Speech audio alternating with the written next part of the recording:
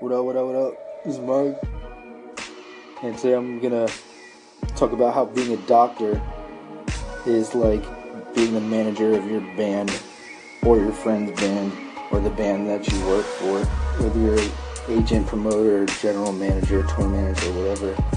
And the reason why I feel like talking about why being a doctor is like being a music manager is because as we're humans, we kind of anchor the way we learn stuff and the way we think about stuff. When we're learning something, it makes it easier if we can relate it to something. And one of my best friends and someone who I feed off of energy-wise is a pretty badass doctor at a pretty badass hospital.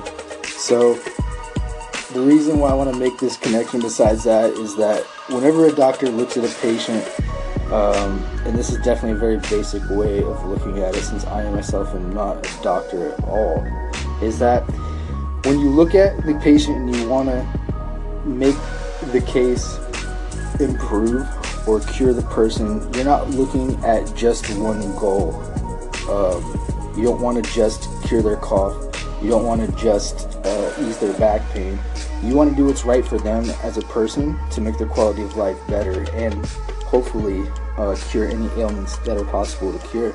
So when a doctor looks at a person, they're not looking at just symptoms.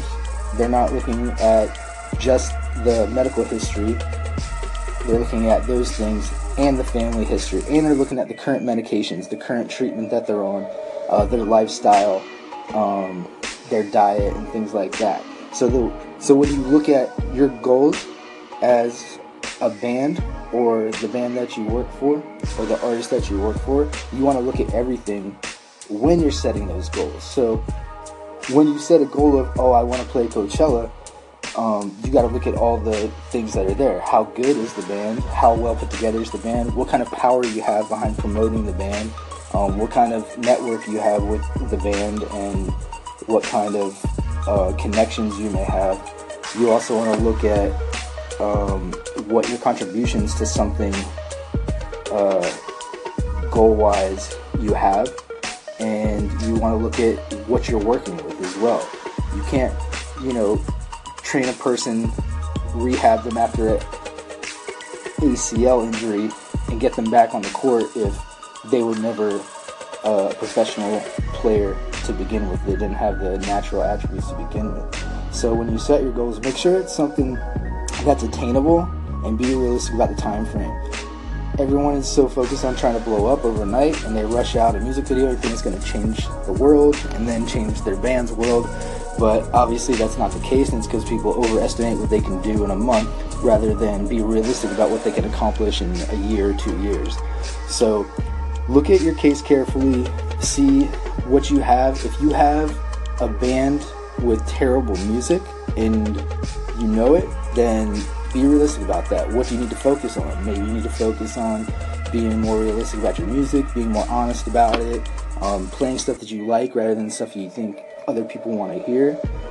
If your team has a super good band but not good promotions, maybe you want to focus on building promotions, hiring someone to help promote, getting someone with experience in there, whatever you need to do to reach the place where you want to reach within 6 months, a year, or 2 years. So I hope that helps, just at least give you a way to look at it and to be realistic about what you're working with and what you can accomplish. I know it's sort of like, it's a pretty stupid comparison, but it also can help you look at what you're doing in the right way rather than just whatever you see on the internet that people say is working that might not necessarily be working. So do whatever you feel is right to do and just be realistic. If you're self-aware about what you're doing, then you'll be successful and you'll be able to plan the next move and build the next thing that you need to build to get where you want to go. And as your things change and your goals change, you'll be able to steer in the right direction and keep your momentum going without losing any of it or getting discouraged too often. So I hope that helps. DIYT Bantoro Mode later.